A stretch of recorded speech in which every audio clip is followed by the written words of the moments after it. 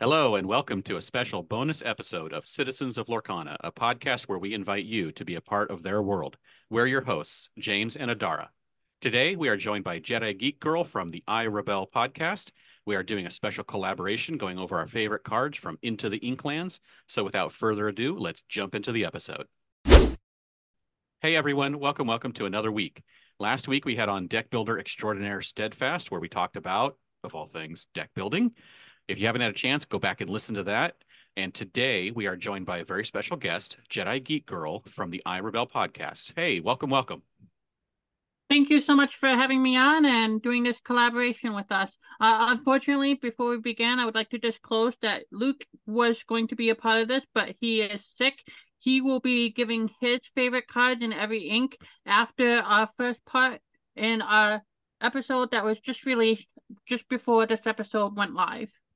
Oh, so he gets the exclusive reveal of the three inks we're doing before ours. Ooh. It's like we Well, get to guess what his are, kind of. Watch us name I all mean, three of his, right? that's the benefits of being sick, I guess, Yeah. if Yeah. there's any benefits. No, not really. No, we Day off of definitely work, hope he maybe. gets, yeah, we definitely hope he gets better soon. So, this is a special bonus episode, like James already said, that we're doing in collaboration with iRebel, and we're going over our favorite cards from the Inklands. So, each of us have picked three cards from each ink, and we're going to reveal them one at a time. So, on Citizens of Lorcana, we're only covering Ruby, Sapphire, and Steel in this episode. So you want to head on over to the latest episode of I Rebel to hear our favorite cards from Amber, Amethyst, and Emerald. So we're going to get right into our three. All right, so we're going to kick it off with Ruby, and going first with their third favorite, because we're counting up, is Jedi Geek Girl. So what is your third favorite card in Ruby? My third favorite card in Ruby is actually an interesting choice because when you guys were on iRebel Gaming, a lot of your choices were very thematic and cards that you really liked outside of the competitive play and meta. And I feel like I'm doing that here because, well, I do think this card could see play competitively. I mainly picked this card because I love the character on it. I love what it brings to the game. I definitely want to try her and see how she works. And you're probably wondering, what character am I talking about? What card am I talking about?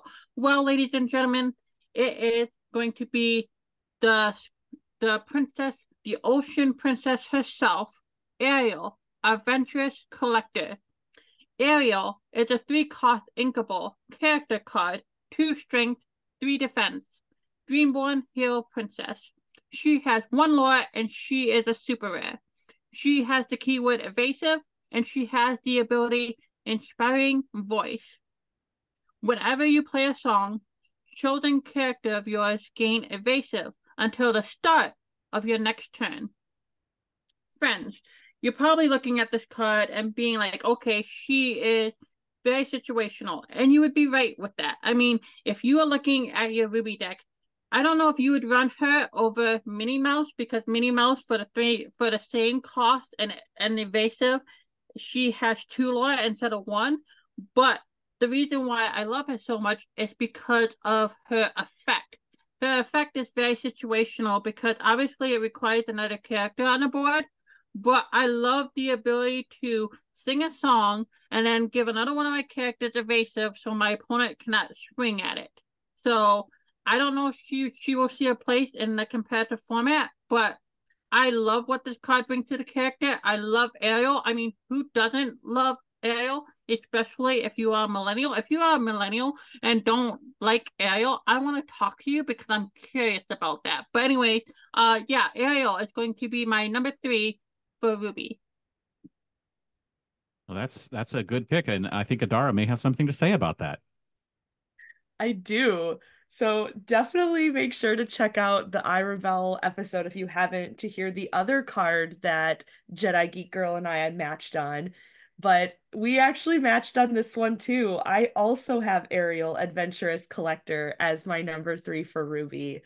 Um, I focused a little bit more on her art, mainly because when I got to see this card in person, it's this deep purple background that if the card is fully printed with the ink that it should be, it's this dark purple, and the green of her tail and the red of her hair just pops on the card. Like it is gorgeous. Javi Salas is, I think, who did this art.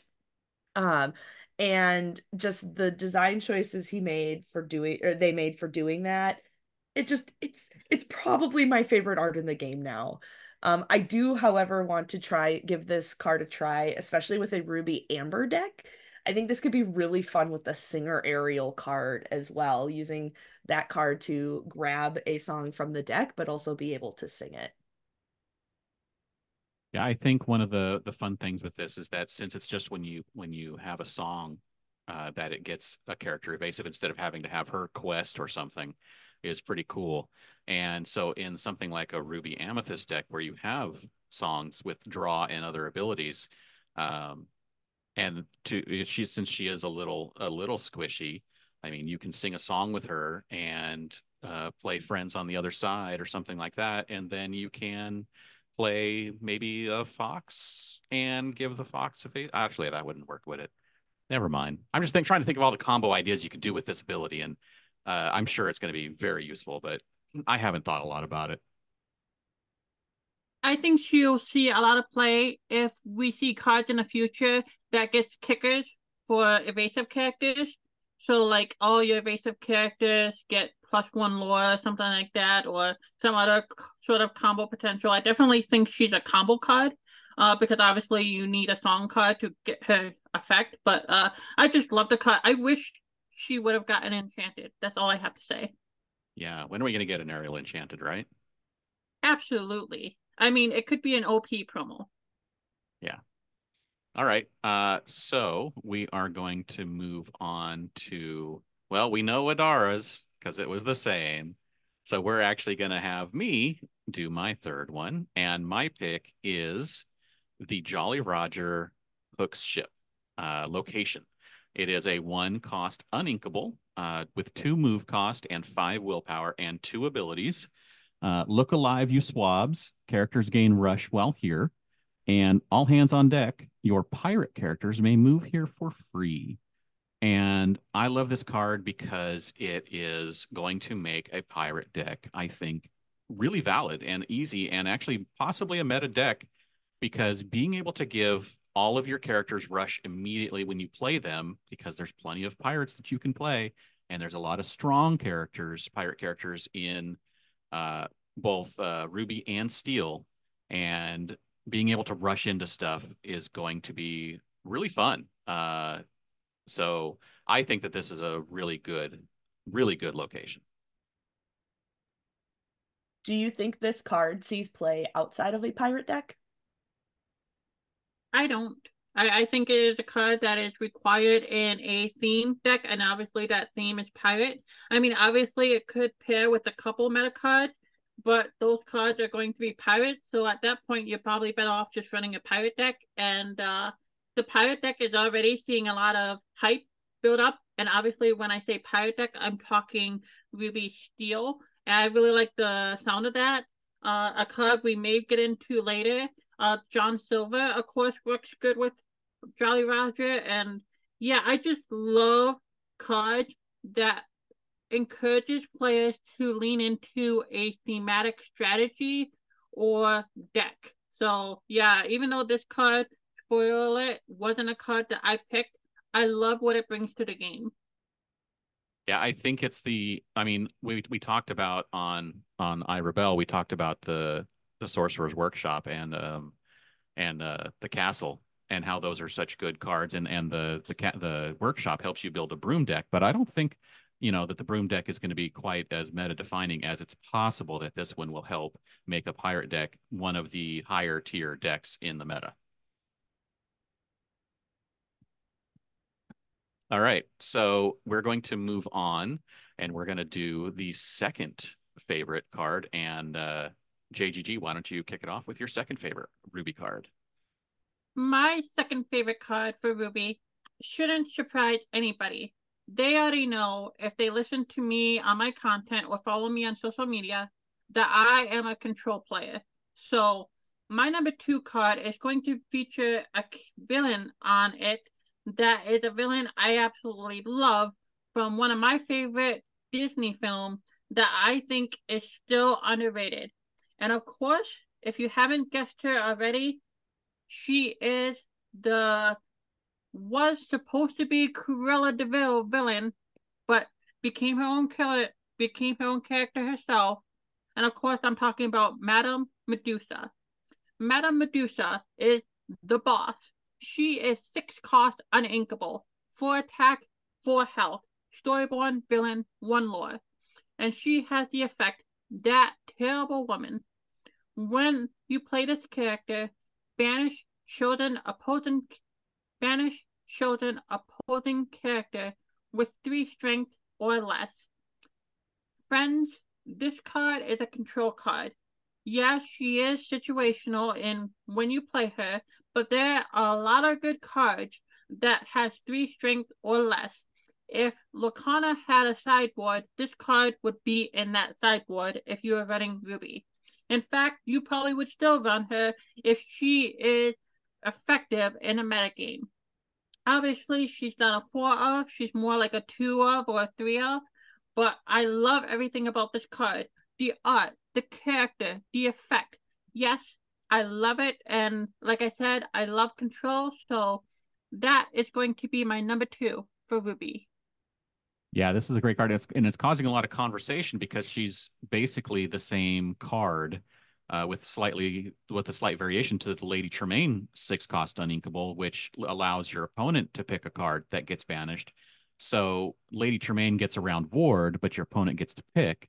This one, you get to pick, but you have the limitation of 3 strength or less. So it's like it's control, it's removal that has these different variations. And I'm actually considering that if you're playing Lady Tremaine in any quantity greater than 2, you may want to just run 1 or 2 of each to have that option, depending on what comes out, depending on, again, like you said, how it comes out in the meta, what ends up becoming more useful.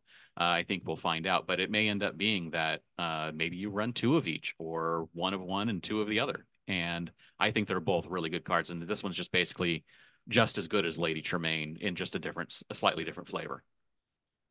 I would like to add 2 more things about this card. Number one, I love the theme of this card where she can remove the mice, like Miss Bianca, obviously can be removed, and I would suspect other characters from this film will be able to be removed from her, but if you want to get Johnny about this card, you can combo her like with the queen and other characters that reduce the strength of your opponent's characters. I mean, obviously that probably wouldn't be too effective comparatively, but if you are a Johnny player, you might want to give this card a try and pair her with the queen or other cards that can reduce your opponent's strength.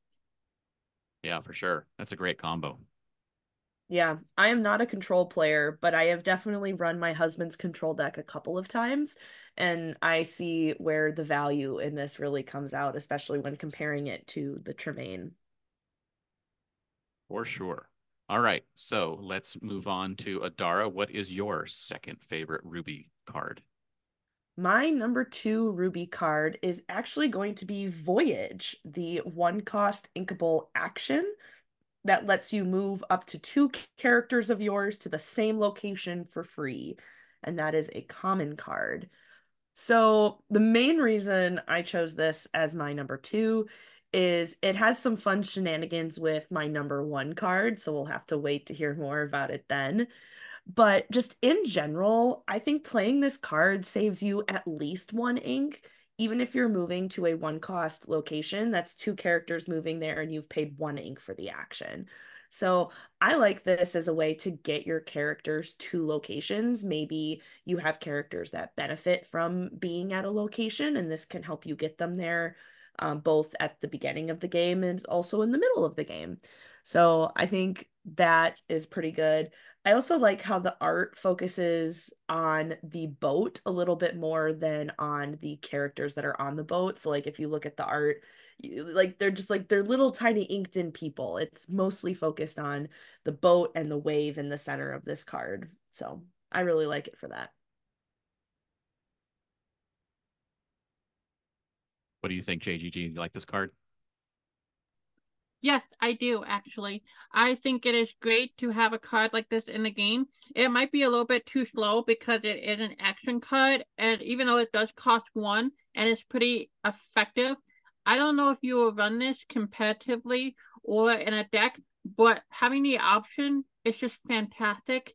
It might be decent and limited, it might not be, but this is a card that we needed to have. So before we continue, I just want to say my cat's making some noise, so she might be guesting on this episode. Afra, of course, is the cat I'm talking about. So, anyways, All pet guest characters welcome. I don't know what her favorite card, but I think I have an idea what it might be. Um, all right. Next up is my second favorite card, and I picked Hey Hey Accidental Explorer. 2 cost inkable, 3 strength, 2 willpower, 1 lore, storyborn ally with the ability Mindless Wandering. Once per turn, when this character moves to a location, each opponent loses 1 lore. And of course, I would like to mention the flavor text considering the coconut. Um, I love this card. The art is hilarious and amazing. The ability is very cool. Um, this card is probably not going to get played in any meta decks. I would assume, um, because Hey Hey is not a pirate, so Hey Hey is not challenging with Rush at Jolly Roger or anything like that. But I just love this card. It is the best card for flavor and the art and just everything about it because we all love Hey Hey. So that's why. I agree. I also love the artwork on this card. During the recording on the Irie Bell Gaming podcast for part one, we did talk about a card where I was like, hey, I love this art and it would be great for card sleeve. Actually, I think we might have done that for 1 or 2 cards. But looking at the art on this card is another one I go, hey, this is art that would be fantastic on card sleeves. Yeah. Why? I Why? would definitely, Go ahead. yeah, I would definitely run a deck with the Hey Hey card sleeves of this art. Yeah. Oh man, I would love that. Yeah, there's not a lot to say about this card because I don't think it's a super great card. In any lore reduction deck, you obviously are going to use this, but that's not really a deck that's good right now. It's a fun deck, especially in multiplayer. This card loves multiplayer. Um, but let's move on and let's hit our number ones, right? Uh, Jedi Geek Girl, what is your number one Ruby card? Again, my favorite card in ink shouldn't surprise anybody. As I previously mentioned, I am a control player, and one of the things that you do in control is removal. So you probably already have guessed my favorite card in Ruby, and that is the removal option, the prince himself, to go along perfectly with my last two picks because he removes and he's from the same franchise as Ariel. And of course, I am talking about Prince Eric Expert Hellsman. He's a 4 cost uninkable character card. 2 attack, 2 health, 2 lore. Dreamborn, Hero, Prince, Super Rare. He has the effect Surprise Maneuver. When this character is banished, you may banish chosen character. Obviously, this card has a lot about it that I really love. Number one, in no particular order, of course, the artwork. The artwork on this card is fantastic. Another piece of artwork that you could do something with outside of the card himself. But I did not pick him just for the artwork. I picked him because of his effect. Obviously, he is squishy, but that is exactly what you want. What you want in a character like this, because you want to force your opponent to remove him. If not, you want the ability to remove him by ramming him into an opponent character or comboing him with one of your own cards, such as Teeth and Ambition. If you play this card right, you can 2-for-1 him, being able to remove a character with his attack and his effect. But I think the strongest thing about this card that plays into what you want to do with him is his lore. 2 lore, I mean, for 4 is pretty average, but 2 lore on a character card that punishes your opponent for removing him, that to me just is perfect. What do you think, Adara? Yeah, I think it's an ability that we've seen before, but on him, I think it's doing a really nice job. I will also say that when we bought our missing super rare singles, a TCG player also agrees that this card is playable because it is one of the more expensive of the super rares. So I think it'll be cool to see where he ends up in decks. Yeah, and I would like to point out, because again, when you're talking about hitting all of the whole spectrum of things about cards, not only is, you got the art, you got the playability, and all that kind of thing, but you also have the flavor text, which is advancing the lore of Lorcana itself. With the storm came out of nowhere, forcing Eric to turn back before he reached the mysterious structure at the edge of Lorcana. So we're getting story in addition to the playability of this card.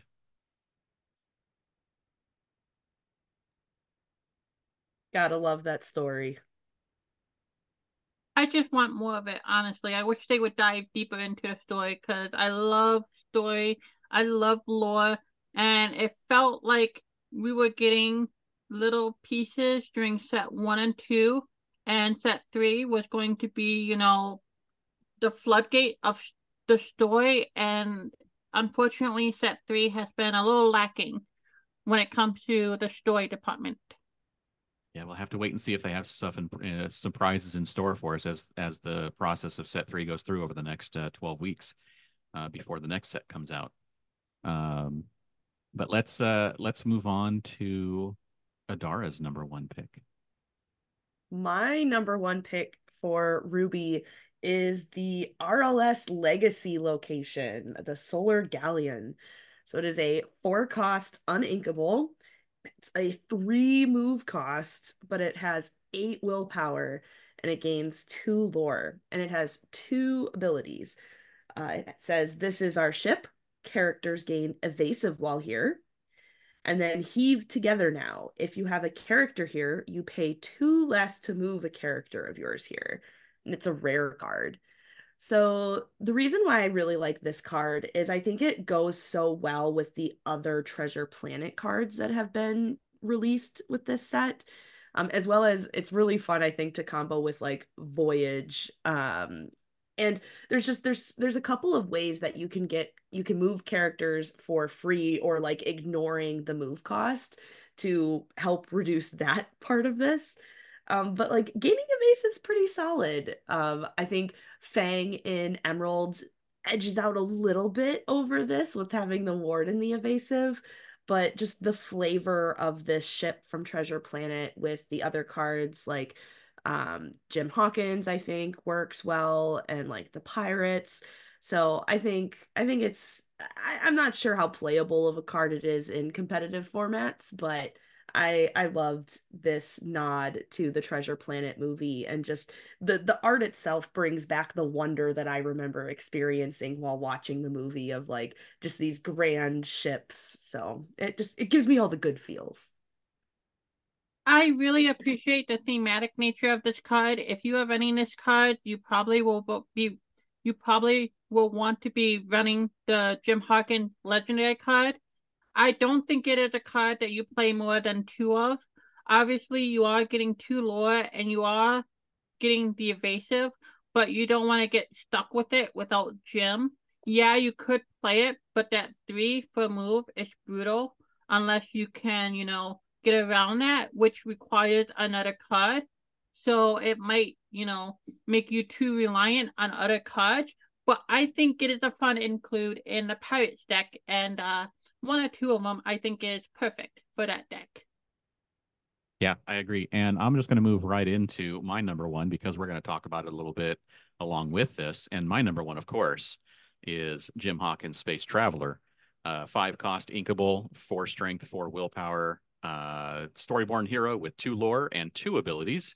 This is it. When you play this character, you may play a location with cost of 4 or less for free and take the helm. Whenever you play a location, this character may move there for free. So you have the benefit paired with RLS Legacy, which of course, it's a perfect combination. You can play Jim Hawkins, you can play the the RLS Legacy, which costs 4, and then you can move Jim there for free, and you're saving yourself 7 ink in doing that, and being able to play a 5 cost character for a total of 12 ink worth of value is incredible. So I think that both of our picks, number one picks, are great in combo. I think the RLS is still a good location. I love the location with that evasive and voyage and Jim Hawkins and any other cost reduction that you have is great to get that first character on there because you just need the one and then everything else only costs 1 to move. And so it gets a lot cheaper to get characters on there with evasive. And with that 8 willpower and the 2 lore, I think it's going to be great location to pair, like you said, in the pirate deck with Jim Hawkins if you want a space traveler's deck or whatever. And Jim Hawkins himself, great art, good stats. He's a legendary, of course, and I think he was the first legendary revealed. And so he was the first one where everyone noticed that the little bit of his hair was breaking the frame, and then that theme that traveled on to all the other legendaries. And this is the first set where the legendary art, there's a little bit of it that's breaking the frame, the rope from the sail is also kind of going through the red below in the ink swell of the card. So I think it's really cool. I think it's a great card. I think it's going to get a lot of play for people who want to play locations, and Ruby is obviously the best color for getting these locations out quickly with Jim Hawkins. Maybe second best if you count some of the steel cards that allow that as well. But I think Ruby is one of the best colors for playing locations. I agree. And when this card was first revealed, I absolutely fell in love with him. I still think he is a pretty good card. This card is my runner up for Ruby when it comes to my top 3. So I definitely appreciate him a lot. He has a decent body. He has 2 lore, but it's really his effect is why you're playing him. If you are running a deck with location, there's no reason why you wouldn't be running this card. Even if you are unable to play this card and get a free location, being able to move him to a location whenever a location comes into play is just chef's kiss, especially if that location requires you to have a character at it. I mean, even if your opponent removes your location, it didn't cost you anything to move him. But yeah, I think he is I would say a staple in location decks, but I think that it's wrong. But just for, kicks and giggles, I am going to say he is a must include in any deck that has Ruby, obviously, and locations. The only thing I'll add is something that has probably already been said, but his ability specifies 4 cost or less for locations, and this set we only have up to 4 cost locations. So I don't think it's too much of a surprise, but we expect to see more expensive locations going forward.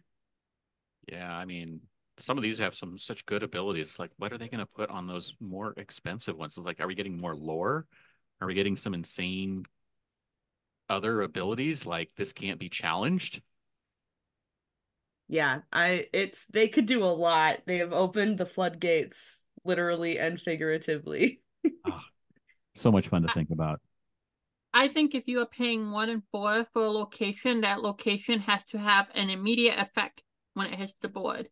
Yeah. Mm. Yeah. yeah, definitely something expensive is going to do something good, right? Okay. Hey, removal, probably. You know what I mean? It's Mm. Ruby. If it's in Ruby, yeah.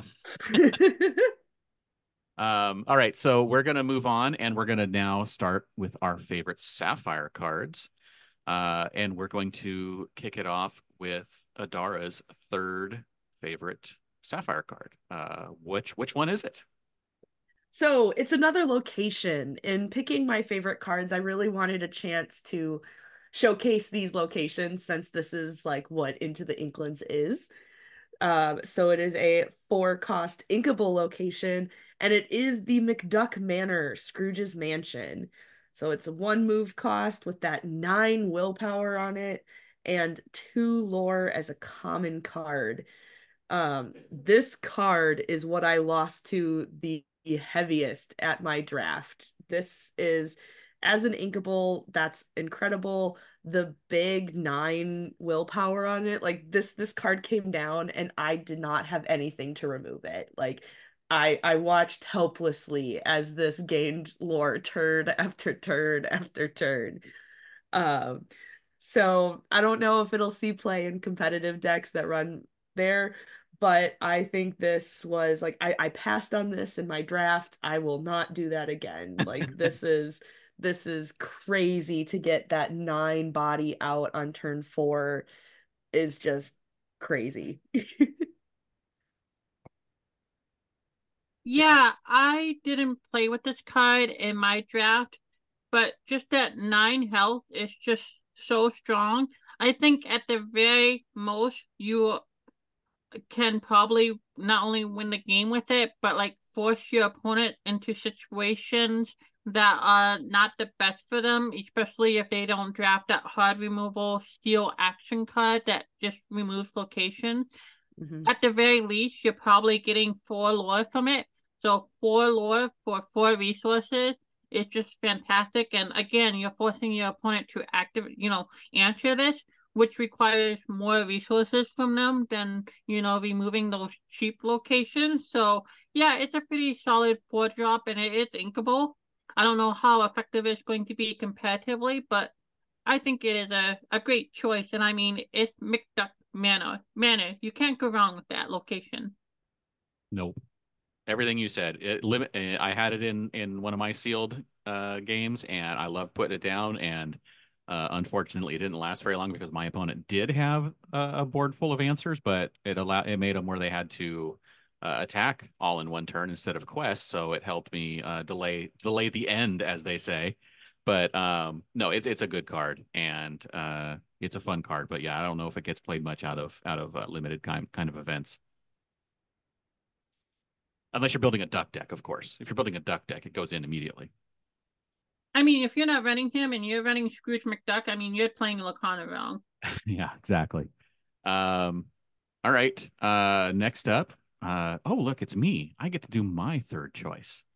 Uh, so my third choice is the Queen, Mirror Seeker, a 4-cost inkable, 2 strength, 5 willpower, storyborn villain queen sorcerer with 1 lore and the ability calculating in vain. Whenever this character quests, you may look at the top 3 cards of your deck and put them back in any order. And this is another card, like in the previous I Rebel podcast, if you listen to that, I am putting in solely for the art. This is the glow of the mirrors, the cleanness of the art, the reflections, everything about it on this card just screams amazing art, and I love it, and that's why it's in here. And I don't care if it is unplayable. So that's it. She might not be playable competitively, but she does, I would call it, quote unquote, ink break. She has an effect that is most commonly seen in another ink in this ink. Mhm. Obviously, her effect is more common in Amethyst, and we're seeing it here in Ruby with her. So I think that is why she is quote unquote unplayable, is because it is a out of ink effect.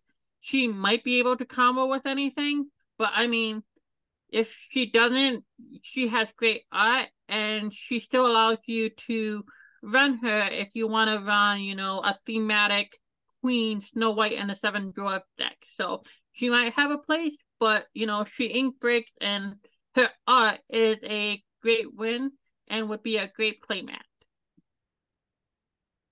Along with the art, this was a foil that I was fortunate enough to pull from one of our boxes, and the foil is just as good as like the regular art.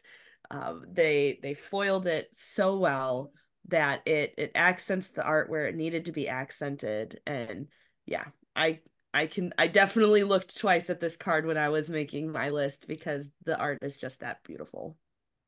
Yeah, I did not get a foil of this, unfortunately. I will be keeping it if and when I do get one. Yes. All right, so we are moving on. After me is make sure I'm going to the right one here. It's the only other choice we have Jedi Geek Girl. What is your next choice? My third one is a character whose effect may not be good competitively, but one that I really do like. It serves a purpose with a niche that hasn't been filled yet in Lorcana, and that is what is going on when you banish all these items of yours, besides recurring them if you have cards in your deck that allow you to recur them. Well, this card is the answer to that question. And of course, I am talking about Tinkerbell, Very Clever Fairy. She's a 5-cost, inkable, 3/4, 2 lore, Dreamborn ally fairy. And her effect is I can use that. Whenever one of your items is banished, you may put that card into your inkwell face down and exert it. The reason, like I said before, why I went with her is because she provides the opportunity for those items that you are banishing another purpose that otherwise they would not. There isn't really too much to say about this card besides the fact that, the art is fantastic and, she just fits a niche that, needed to be filled and allows you to have fun with those items that you are banishing if you want to run her. The oversized card. So this is one of the two cards that comes in the gift set. And the oversized version of her with the foil is pretty stellar as well. I love seeing the bigger versions of the art and getting to look at more of the details from it. I see James is holding up his set of foils in his little wax paper. But yeah, I also like how she's holding the like lore pip thing. And I got to point that out to my husband and he didn't realize that. So I love how she fits into the world of Lorcana in that way. I pulled one out. I opened up one of the wax packs. I hadn't opened any of them yet, but I am keeping one of these. So these cards are nice, right? I know people don't like the oversized cards because they're unplayable or whatnot, but hey, they're fun, right? I like them. They are a fantastic collector's item. I haven't opened any of mine yet. I won't open any of mine until I get one of those binders that you cannot find anywhere because I was not smart enough to buy one, even though I would have overpaid for it. But yeah, I like the oversized cards and I look forward to, being able to play a game with all the oversized cards. Oh, I would like to point out now that the two binders, the Queen and the Surfer Stitch, those are both reprinted for set 3. They didn't make new binders, so you should be able to find them a little more easily if you check stock at places like Target. If your local game store doesn't order them or doesn't have them, some big box stores may be getting fresh supplies of them if you want to keep an eye on their websites and such. And I think Ravensburger's storefront on Amazon also has them in stock.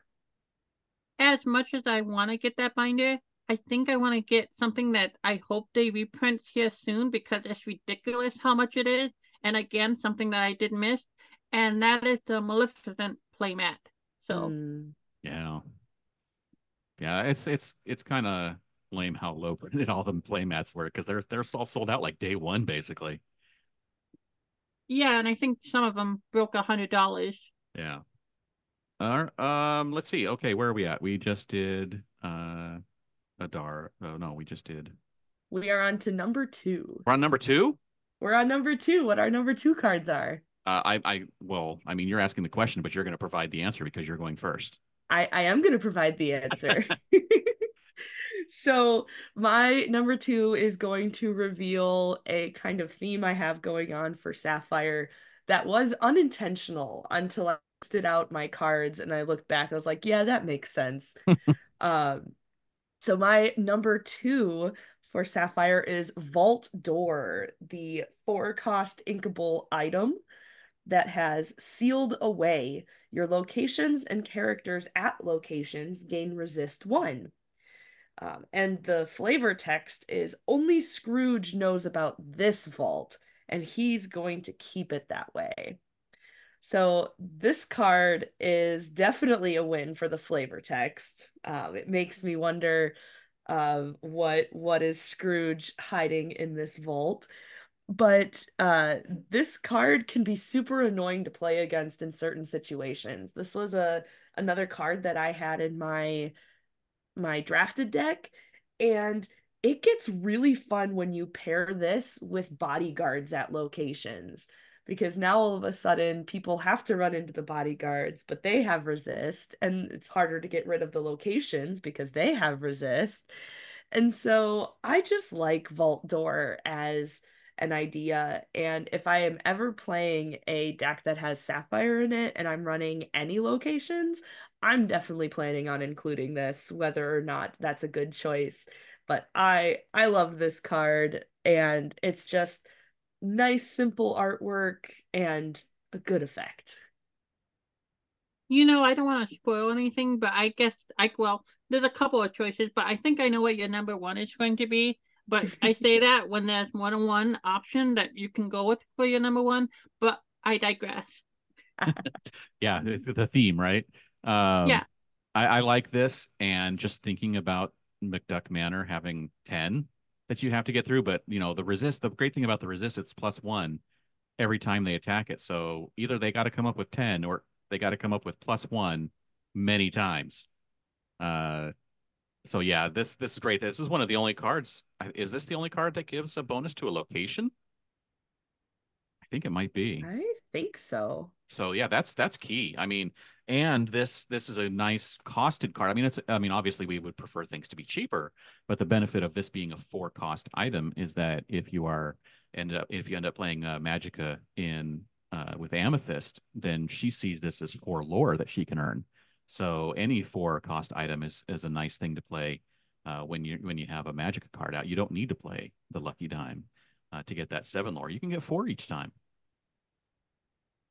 When it comes to the card itself, I am not a fan of it. I don't think it is that good. It is definitely fun. It's thematic. The artwork is great, but I don't think you run this card outside of a thematic deck. That being said, and I doubt Lorcana will do that. If you can play this card for free from your deck, I think this card has great potential. Obviously, it would be a very niche card in order to do that, and you could only have to grab this card. Perhaps if there was some sort of, DuckTales theme that allow you to play this card and only this card, then yeah. But outside of that, I don't know if I'd be running it. But again, I'm thinking comparatively.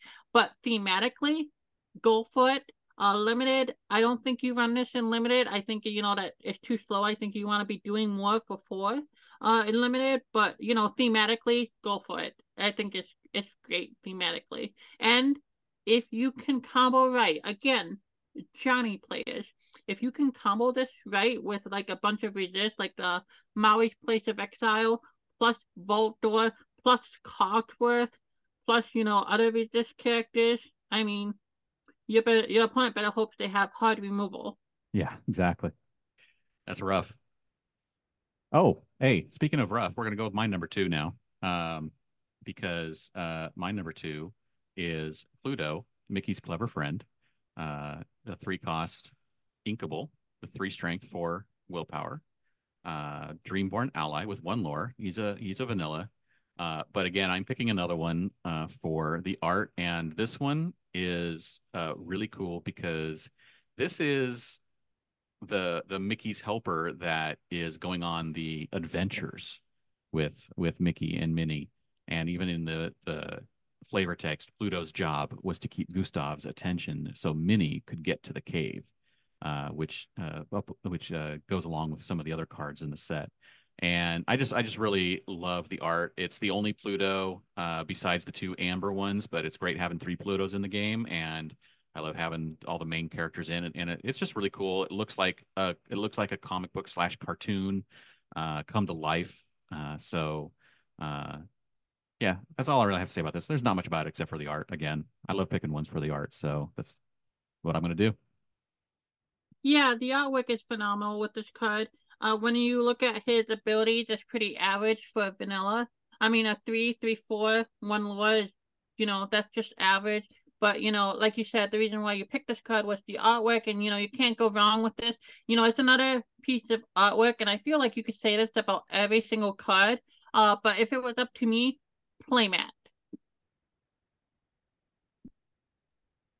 I would love this as a Yeah, you mentioned how he goes with other cards in the set, but I love how this is Pluto's adventuring outfit, and Mickey and Minnie both have their own, and they all have their own little unique flavor on them. And yes, this is very good art. And what's that book that he's carrying in his satchel, right? It's got the sapphire ink design on it. Hmm. It looks pretty cool. All right. Let's go with the second one for you. JGG, what is yours? So, just like you, Adara, my three picks have a theme, although the theme is a little bit different. My second one is actually going to be a card I am so glad that we have. I don't know if she will see much play competitively, but I think it is great that Sapphire has another boss monster. Well, not really a monster, but that's my Yu-Gi-Oh brain kicking in. 20 years of Yu-Gi-Oh will do that to you, but I digress. The character I am talking about is Grandma Tala. She's a 7 cost inkable, Floodborn, Mentor, 4 attack, 8 health, 2 lore, shift 5. She's a legendary, and she has the effect, Do you know who you are? Whenever a card is put into your inkwell, gain 1 lore. The reason why I love this card so much is because it finally rewards Sapphire for ramping, outside of being able to play big cards. Yeah, she is a bit expensive with her shift, but you're running Sapphire. That should be no issue. And having the effect to be able to be rewarded for inking cards past the point where you want to go, to me, it fills a niche. And I feel like I am saying this a lot with my choices and, what I have to say about this card that we needed. Obviously, Sapphire had Tamatoa as a boss, as a top end, but this is just another top end in Sapphire that we needed, and I am happy to have. And I am kind of surprised that she's going for what she's going for, considering the fact that I don't think she will see play competitively, but she won't see play in the competitive sense. But that being said, I hope I am wrong, and I hope that this deck will be viable in some sort of competitive deck. Yeah, I don't have much else to add to that. Like, just thinking about some of the crazy combos that you could do with her, is like with Belle, who also rewards you for having a certain number of ink. Belle's strange but special. But like just flat out inking a card to gain a lore, like once you have her on the board, you already get to ink at least once a turn. And in Sapphire, you're probably doing that more than once a turn. You And know, go ahead. another reason why I like her is because she actually makes friend like me good. Because you get the advantage of inking, even though you aren't able to use the ink first. That is a free, if you sing it, 3 lore. I mean, that alone is worth it. but you probably want to pair this with winning the game. But to me, that just makes it, so much more viable. And, it makes a card that's like, why would you even play this? A card that you're like, okay, maybe I play one or two of it. Yeah, it's an extra win condition for Sapphire where they really didn't have, because all that ramp that Sapphire had was the biggest complaint was that you were ramping into nothing. Ramping was just to get cards out. It wasn't something that, and their Sapphire didn't have a lot of the best high value cards. So you always had to pair it with something else to make use of all that ink. But now Sapphire does have some answers. The passive lore she can earn just by inking anything. The one card you ink per turn normally is, one lore when she's out. You can do another one with Fishbone. You can do another one with if you have a Bell out. You can, play, like I said, Friend Like Me and get 3 lore immediately. So you can surprise someone by shifting her out, or even just playing her and having her on board and having someone else sing A Friend Like Me to earn you that 3 lore to get you closer to your win condition. It's just, there's a lot of ways you can do it. And I don't, like I said, I don't think she's going to necessarily be in a meta deck, but if someone figures it out, she's going to be really powerful as that lore burst near the end of a game to get you into winning position or to win it for you. Last thing I would like to say is something totally off topic with this when it comes to this card is I think one thing once we get it in Lorcana that will push Sapphire over the edge is when we get the ability to use your Inkwell as basically a second hand. Will we ever get that ability though? I mean, it's a card game, and I mean, if they want to add layers to it, it makes a lot of sense. I mean, obviously, you won't be able to dig for free, but I mean, tying it back into Sapphire, being able to ramp all those cards allows you to have more options if they ever allow you to dig in your inkwell for a card, that you might need. So, yeah, we have play from your deck, we have play from your discard. I could see maybe eventually getting a play from your inkwell. could be. So I am only going to do this because I am legally obligated to mention Star Wars Unlimited at least one time per podcast appearance. So Star Wars Unlimited already has that where you can look at your resource roll for a card and grab it with a card called Lando Calrissian. So you could see a card that when it enters the battlefield, you can grab a card from your inkwell, But I digress. That's cool. All right. So that finishes up all of the number 2s. So we're going to move to the number 1s. And Adara, what is your number 1 Sapphire card? All right. So number 3 was a location that we want to play. Number 2 is the item in order to protect the location and the characters there. So number 1, it makes sense to have a card that discounts items for you.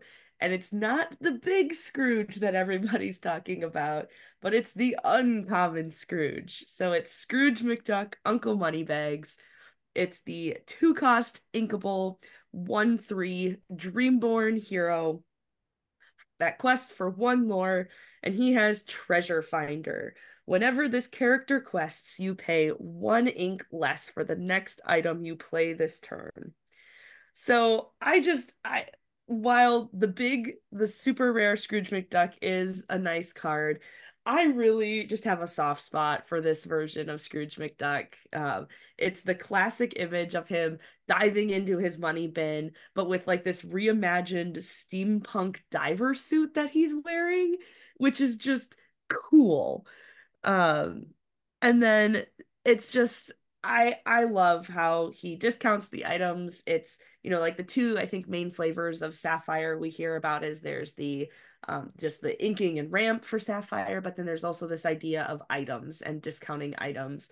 So this isn't necessarily a new ability that we've seen, but I like the flavor win for him. He works with the other DuckTales items. He works with the other DuckTales characters. I really think the first fully themed deck I build might end up being a DuckTales deck. So he's my number one. It scratches all the right itches for me. I really like him because I feel like he fills the hole that Bill, that not Bill, that's totally different thing. Hello, Mr. Bill. But anyway, he fills a hole in the deck that Bell was never able to fill. When you played that deck, Maurice was always fantastic, even at 6 cost. Belle being 3 cost, she was a little bit too slow, even though she had 2 lore and 3 health. With this Scrooge McDuck, if you want to do that, it makes so much more sense to include this card because you're able to get a discount on turn 3 instead of turn 4. What that would look like in that deck, I don't know. But I feel like if you wanted to run that deck, now you have an option to include a card that wanted to do what Bell wanted to do, but better, in my opinion. Yeah, I agree. It's a fun card, but we'll see how useful it is. It might get really useful if we see a Scrooge Floodborn card someday, right? Yes, Get those definitely items for out, sure. and then later in the game, if he's still around, you shift onto him. So, all right, that's a good one. I like that one. My number one is a card that actually uh, is a combination of the art and the usability. It is How Far I'll Go, 4 cost, uninkable, action song. With the ability, look at the top 2 cards of your deck, put one into your hand and the other into your inkwell face down and exerted. This is a really good card. The art is you don't have to guess which one this may go on or say this one should be because this is a playmat. Um, and I think this the ability is great because it's a song. So for free, you get to replace it and you get a card in your inkwell and you get to pick. So I think this is a great card. This is a great way for Sapphire to ramp even better because it has some draw along with the ramping. So I don't think there's anything wrong with this card. I think this one is going to be great in Sapphire. Holy cow, we both actually selected the same card for once.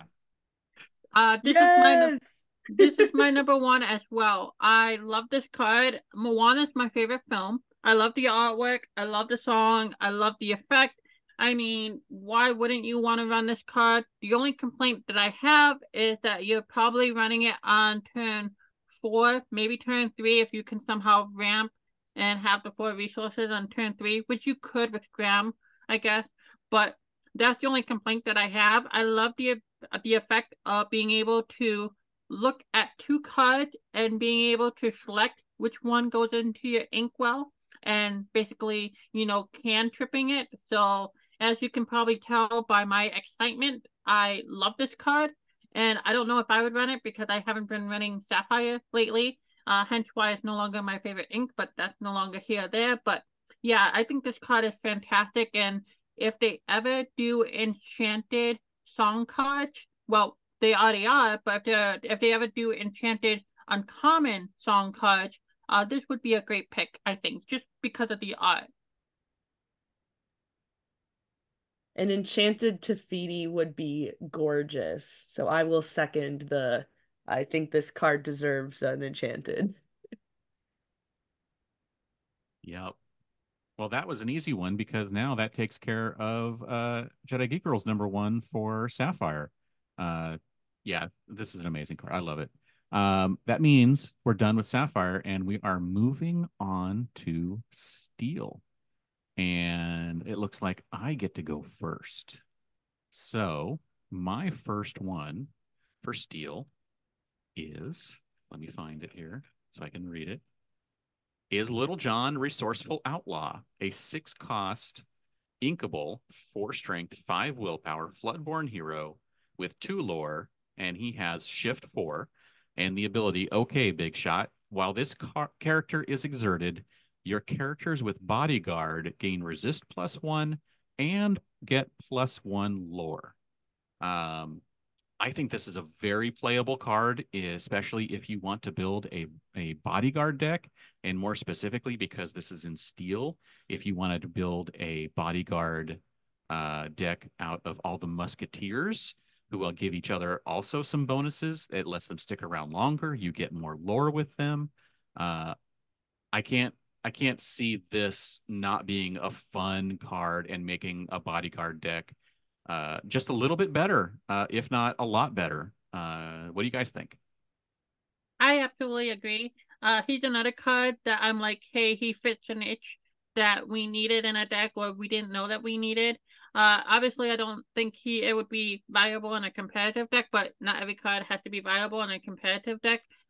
Just to have a thematic deck or a deck that you want to go with a particular strategy with and just have all the cards work together, that is what this card is for. I love the Little John character. I love him more, I think, than Blue. No, I'm gonna love them both the same. But yeah, I think this card is a phenomenal choice, and I hope. Actually, no, I don't hope. I would like to see him in effect and just watch a fun game that revolves around this card and bodyguard and resist, and that can get very dangerous very quickly, I think. I like how he supports your bodyguard characters without being a bodyguard character himself. It's like you definitely want to either play him or shift him out when you already have some bodyguards in play, or you're able to also play some other bodyguards to protect him.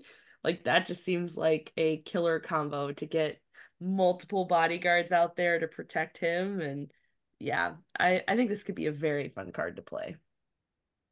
It is cards like this card that makes me sad that we have so many cards in the game that allow you to gain lore that aren't based on your character, such as like obviously Milan and obviously locations now, because if this was set one, I think this card would be crazy. I think because back in set one, the game focused a lot on challenging and questing, and if you couldn't remove your opponent's characters through challenging, I mean, it totally changes the way that the game works. Yeah. Yeah, and now it's just another good card in a sea of good and great cards. Okay, so let's move on to Jedi Geek Girl. What is your number 3 card? My number 3 card is another card that well, it is a card that I hinted at earlier on in our recording. And friends, we have been going for like 3.5 hours, so please forgive me. We're all a little loopy here, but I digress. My number 3 steel card is a character that I really like, and he alone sold a film for me and really turned me around on how I was feeling in a film. He is a character that you really have to see the movie to really be surprised of how good of a character he is, or at least the Disney interpretation of him. Again, if you haven't guessed what this character is, I'm gonna tell you. This character is John Silver, Greedy Treasure Seeker. He's a 3-cost inkable. He has 3 attack, 3 health. He has all the labels in the world: Dreamborn, Villain, Alien, Pirate, Captain. He has 1 lore, and he's a rare card.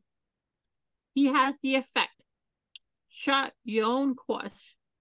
For each location you have in play, this character gains resist 1 and gets 1 lore. Again, to me, this is another Johnny card. This is the top end. This is the Bell, strange but special card and steel. This is a card that if you are running the pirate deck, you probably want to get on the board to turn a tide of the game. I love him. I love the character. Again, he fits the niche in a deck that you didn't even know needed, because we obviously didn't have the deck in set 2. But yeah, I love this card a lot. And the artwork, sleeves. I think I every time I talk about card work, I should be like it's a sleeve or it's a playmat or a binder. Because the artwork is fantastic, and I look at the artwork And I think, yes, please. I like this one so much that this is my number one card. So we have That matched again. I think this card is amazing. I think this is a late game bomb that can win you games and allow you to do a bunch of things since it only costs 3. So if you already played the game a bit, you have a few locations out, it comes down with like what 5 lore in some cases if you have enough locations out and plus 5 plus 3 resist, so it's a 3/6. You move it to the right location depending on what ink you're playing, and you can give it evasive or evasive and ward, or resist, even more resist. So this card is, I think, going to be something that its value increases as more people figure out ways to get it out in the right manner to make it to where they can get that all that bonus lore without having it get removed. So I think this is going to be a really good card. That's why it's my number one. Yeah, sorry about taking your number one. That's the first time that has happened. So usually we have the same card at the same number. Yeah. But I cannot believe this card is only a rare. Like the ability is just that good. And I can't remember exactly. Isn't he also one of the OP promos? Yeah, he is. He's one of the promos. So like he's gonna be easy to get from, I mean, like relatively easy to get from that standpoint. And just yes, a solid card in anywhere in the top 3. Just to give you a hint of what people may think of him, when at our sealed event on Friday night, everyone in the top 8 got to pick one of the promos. So they put all 4 promos out and they're like, okay, pick one. And every person who went up there picked John Silver. So he's a card that everybody is looking at like, okay, this is the card. that pirate deck is, it has a lot of hype. I don't know if you guys talked about it yet in your content or whatever, but I think it's definitely a deck that will be prevalent in the meta. Where it will end up on the competitive scene is going to be interesting to see. But I mean, if you don't already have cards for this pirate deck, you probably should have it just to have it. And it's a fun deck. I forget who it was, but back, you know, during the early days of Lorcana, one of the people got asked, "What is your favorite deck?" or "What are you playing?" One of those two Mhm. questions. And what was the answer? Say it with me. Pirate Pirate. deck. Yep. That was the brand manager himself, Mr. Ryan Miller. Okay, so we're still on number 3, even though this was my number one as well as your number 3. So Adara, what is your third favorite, your number 3 card in Steel? So my number 3 is kind of a callback actually to my favorite in Ruby. So my third favorite for Steel is the Map of Treasure Planet item. So that's the 3-cost inkable rare card. It has 2 effects. So the first one is Key to the Portal. Exert this card, you pay 1 ink less for the next location you play this turn. And also Show the Way. You pay 1 ink less to move your characters to a location. So main reason I picked this is I just think it goes in again with the flavor of Treasure Planet. They seem to really have leaned heavily into locations and location support with Treasure Planet. Like the John Silver we just talked about benefits from locations. And I just love how this map also helps you get out those locations, helps you move your characters to locations. Um, and the use of the color I wanted to call out as well in here. So we have some like really fun different colors in the art. So I love the little like purple-ish ink on the right side of the image. I have no idea what that's supposed to be, but the purple with like the neutrally blue and then the gold of the map, I think works together really well to create a cohesive piece. But just the card design on getting these Treasure Planet cards to all focus around locations, I think is such a cool thing. I look at this card and it is very easy to be underwhelmed, but I like this card because theoretically you can pay 3 for this card and then get out a location and then move for it all by playing this card. I mean, yeah, that's very situational and you need to have the cards and the characters, but theoretically, you could not only get an item, but you can play a location and you can move and maybe get a kicker from moving. So I think this is a card that is it's basically, I mean, obviously it is, but it's like the lantern of locations. And I don't know if it will be a backbone of a deck, and I don't know what that pirate list is like, but you know, it could be a card that we'll be seeing play, maybe not now, but later on when we get more locations, especially if we get one cost locations that have an effect on them. Yeah, this card is along with John Silver is a card that I think is a sleeper hit. That it's good, but I think it's better than people think. One of the things that I think people may be overlooking is that one cost passive reduction for moving. If you have, let's say, one cost to move, they're all now free. If you have Arliss Legacy out and a character there, then they get reduced by 2, and that makes it 1, and this card makes it free. So your characters can move there for free and get evasive. Another thing that you can do is if you're playing a deck like, let's say, a broom deck with the workshop out, where brooms can move there for free, and you're playing also steel, you can have this out and other locations.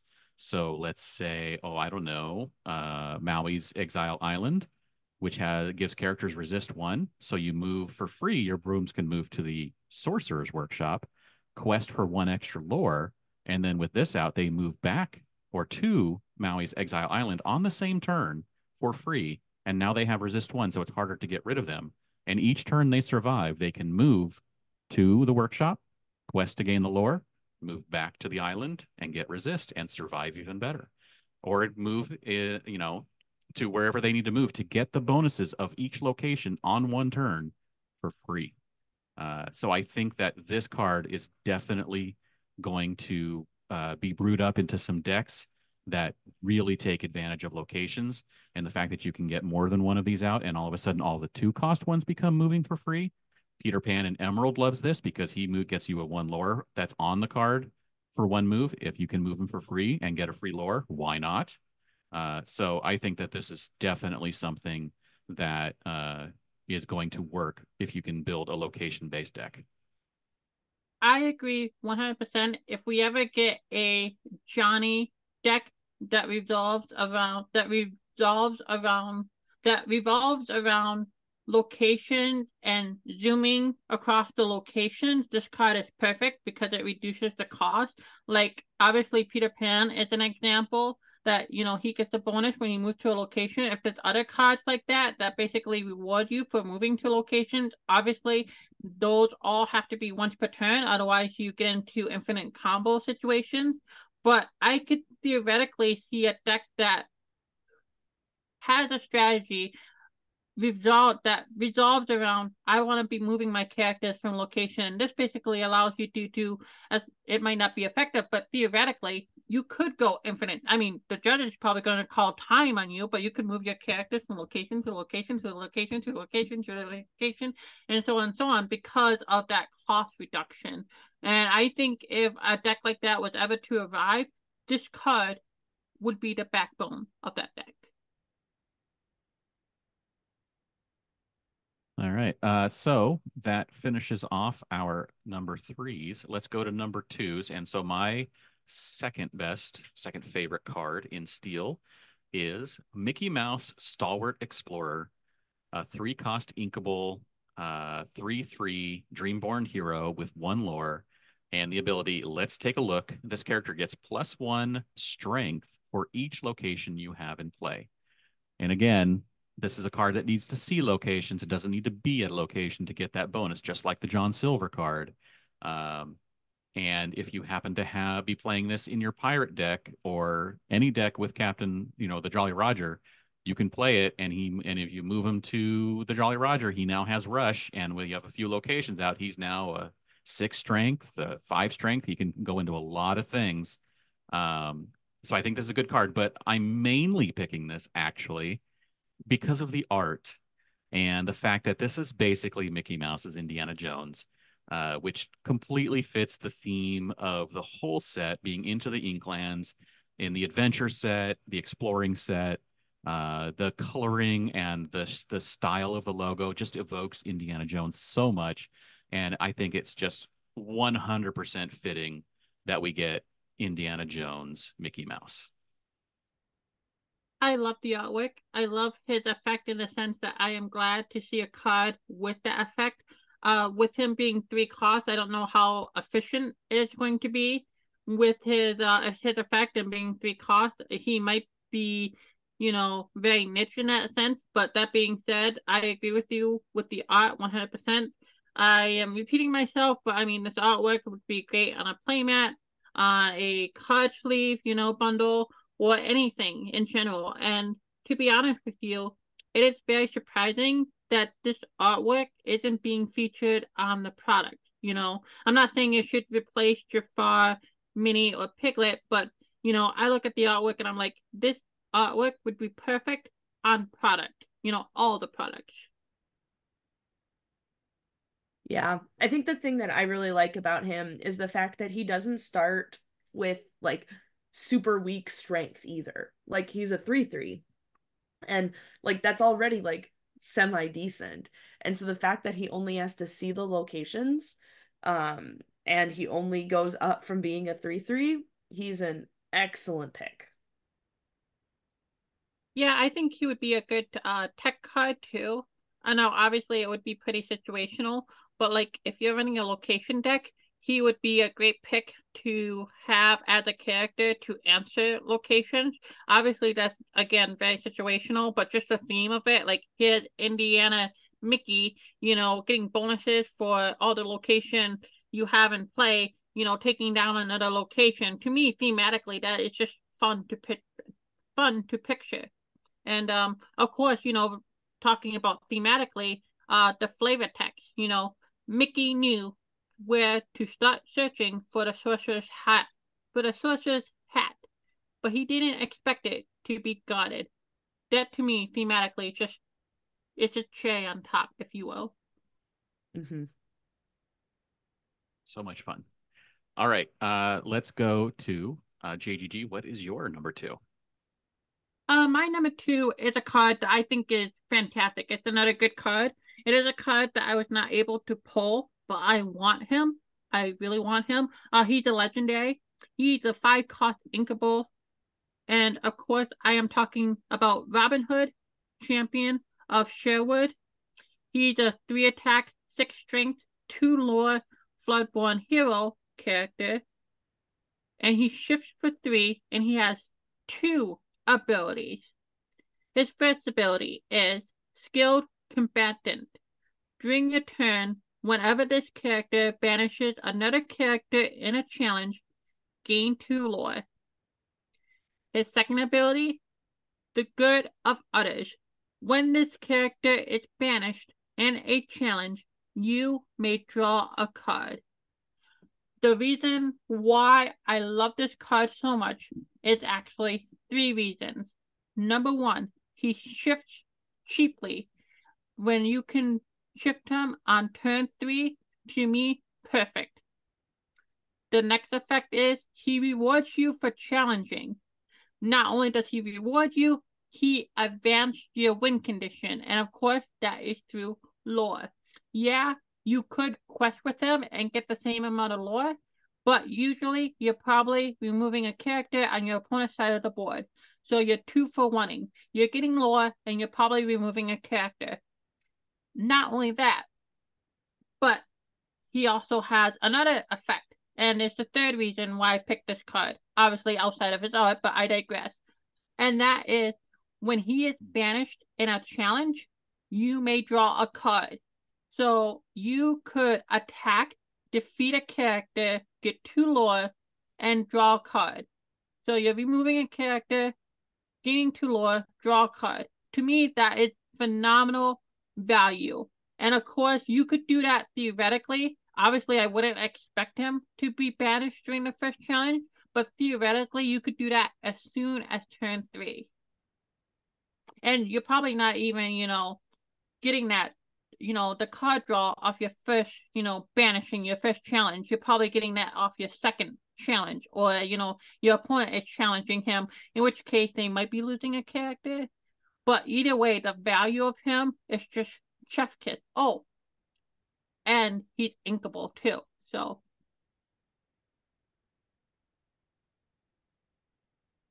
Yeah.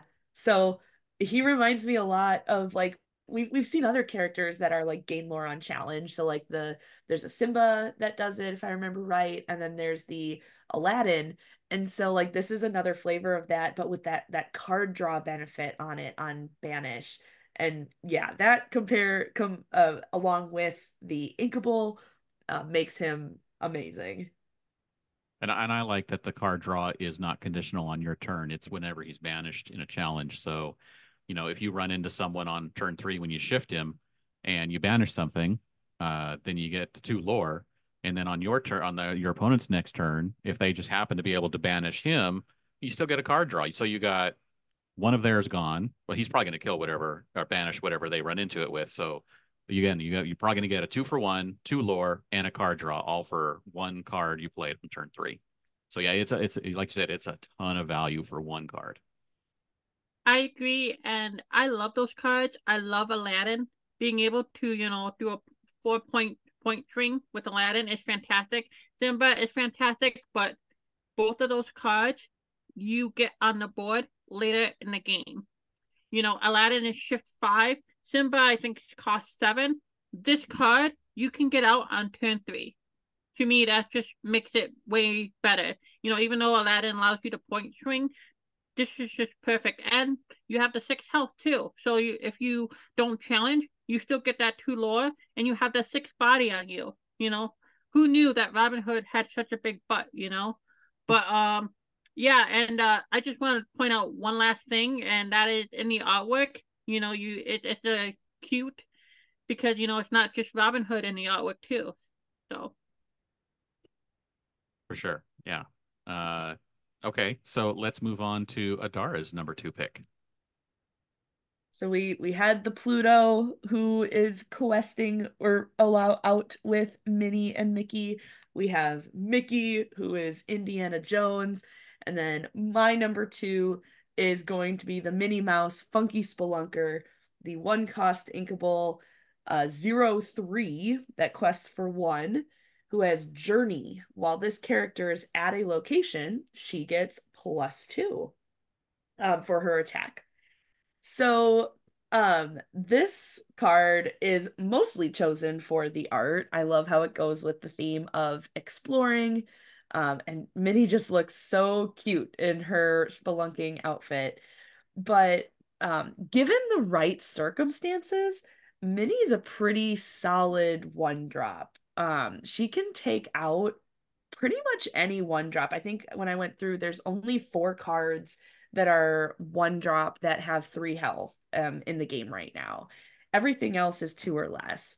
So if you can get her to a location turn 2 when she is able to challenge, um, it's pretty nice. Like she can come out of nowhere. It's the gamble of does your opponent have the location to move her to or not. If you don't have the location, she's not the best card, but the art, you can still look at the art. yeah, she really fits into a location deck. And if you're able to get a location out turn 2, the value here is just amazing. Even though her boost on her attack is situational, if you can get that off and defeat an opponent's character, you're probably getting 2 cards for 1 with her. And that is just phenomenal. But like you said, the downside is you must have a location, and she has to be at a location, which is feasible, but that is going to be usually on turn 2 at the soonest, and then you're just paying 1 for location, 1 on moving. That could be effective, especially if you are removing a character. But yeah, I do like her, even if she is a little bit situational. Yep. I think it's great having the combo, the Mickey, the Minnie, and the Pluto with all the adventuring gear. and all of that. And again, a nice little one drop that may see some play in situations, but we'll have to wait and see. Like you said, otherwise it's just cool having it in the deck or in the set with the art and everything. All right, let's move on to the number ones. Well, my number one, we already know, John Silver. So let's move on to Jedi Geek Girl. And what is your number one in Steel? My final card and my final card in Steel and for Into the Inkland fits right into my strategy when it comes to how I play this game, and of course that is going to be a control card. The control card I am talking about is And Then Along Came Zeus. Along Came Zeus is an action song card that costs 4 and is uninkable. This card effect is deal 5 damage to chosen character or location. The reason why I love this card is not only because of the great artwork and oh, I want it enchanted. It is because of the flexibility and control.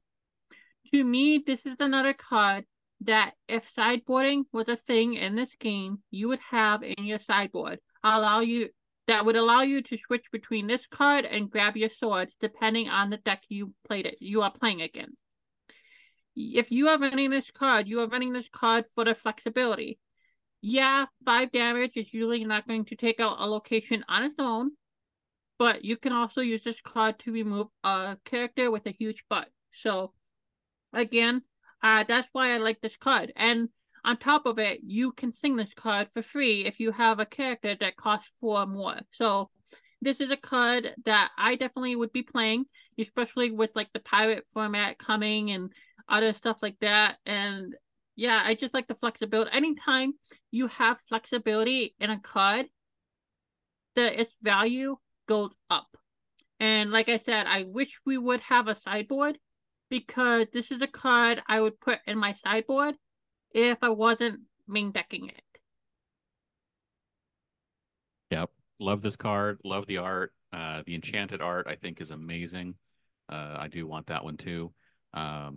Just being able to use this card to get at locations, which because locations just came into this set, there are very few options for targeting locations.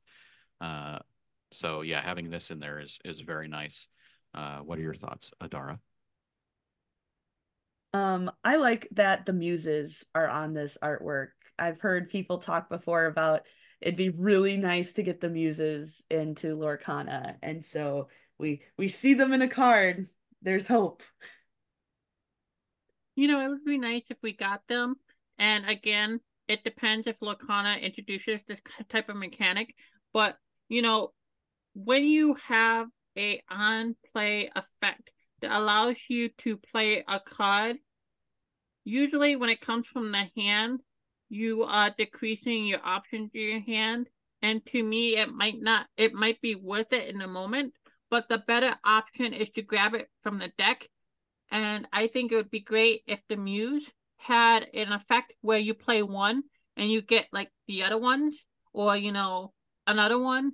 I don't know. That's just a thought I had in my head, because when you see the Muse, it's not just one of them. You know what I'm saying? So Mhm. in my head, thematically, if one comes into play, you know, Get all the rest.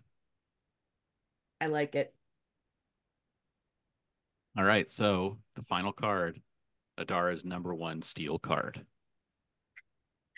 So my number one steel card, I think is going to be a little surprising to some people, but it's going to be Mufasa, Champion of the Pride Lands. So he is a 7-cost inkable, 3/10. He's Storyborn Mentor King, and he quests for 3 lore as a rare card. So again, it's mostly art. It's art and the fact that he is so big. I love that we don't have a lot of characters that have those that 10 anywhere in their stat line. And the fact that it's on a card with 3 lore just makes me really happy. And like I want to try to find a way to make this card work because it just seems fun to play. And then just for the art, like it's a classic Mufasa. We've gotten some sad Mufasas in the sense that they're like all hinting at like when like the saddest parts in the movie, but like this is him as the champion. Like he's strong, he's noble, and the artist just captured that so well in the art, even though he's walking through the elephant graveyard.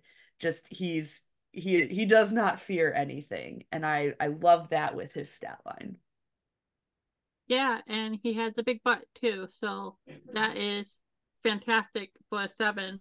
Uh, I am curious if they will ever introduce a like if you play Yu-Gi-Oh, a shield and sword card. What is a shield and sword card? A shield and sword card is a card that you play and you switch the attack and the defense. So it would be very interesting if we ever get a card that allows you to change the strength and health. Obviously, it might be very situational where that card is relevant, but I think theoretically and thematically, it could be fun to change this 310 into a 10-3. Yeah. That would be fun. No, I like this card too. Yeah, I was surprised to see it another 10 willpower character because we don't really. I think we only have one other one right now, the Goofy. Yes. Yeah, so it's pretty nice seeing this one costs 2 less, so not bad. What was Chernobog's stat line? 9-9. 9-9. Oh, okay, so he's close. He's close. Close. Yeah, 10 cost, but not Yes, 9. that's the 10 I'm remembering. Yeah. You Um, know, another thing is we might see a deck that revolves around big butts. Like maybe there is a card that allows you to tap to play a card that has 8 or more health for free or something like that. I don't know. This card could have a place in the future if we get that strategy, which I think we eventually will get because, it's kind of like thematic of what to expect in a card game. right. All right. Well, that is all of the inks. So there you go. Top 3 through all the ink colors. And so for anyone who doesn't know, Jedi Geek Girl, why don't you let everyone know where they can find you and also, where they can find the other half of this and your podcast that comes out normally covering all things Lorcana and, as you mentioned, all things Star Wars Unlimited. Yeah, if people would like to reach out to contact me or to continue the conversation with my picks or anything else, they can mainly find me in my Discord, the Ivy Bell Gaming Discord, as well as everywhere else at Jedi Geek Girl. If they would like to follow Ivy Bell Gaming, they can find Ivy Bell Gaming everywhere at Ivy Bell Destiny. If you would like to consume our content, you can find our content on your podcatcher of choice, or on YouTube by searching Ivy Bell Gaming Star Wars Unlimited or Ivy Bell Gaming Lorcana. So. And if you liked what you heard, you can click like and subscribe and follow us on Twitter at Sea of Lorcana. And where can they find you, Adara? Oh, yes. I'm on Twitter at Ochem102, and I am on Discord as Adara of Lorcana. Wait. All right. So thank you again, Jedi Geek Girl, for coming on and doing this collaboration. And again, don't forget, everyone, that you can listen to the first half on their podcast feed, I Rebel Gaming. And you can find me everywhere online at Dan Regal. And thank you all for listening, and we'll see you next time.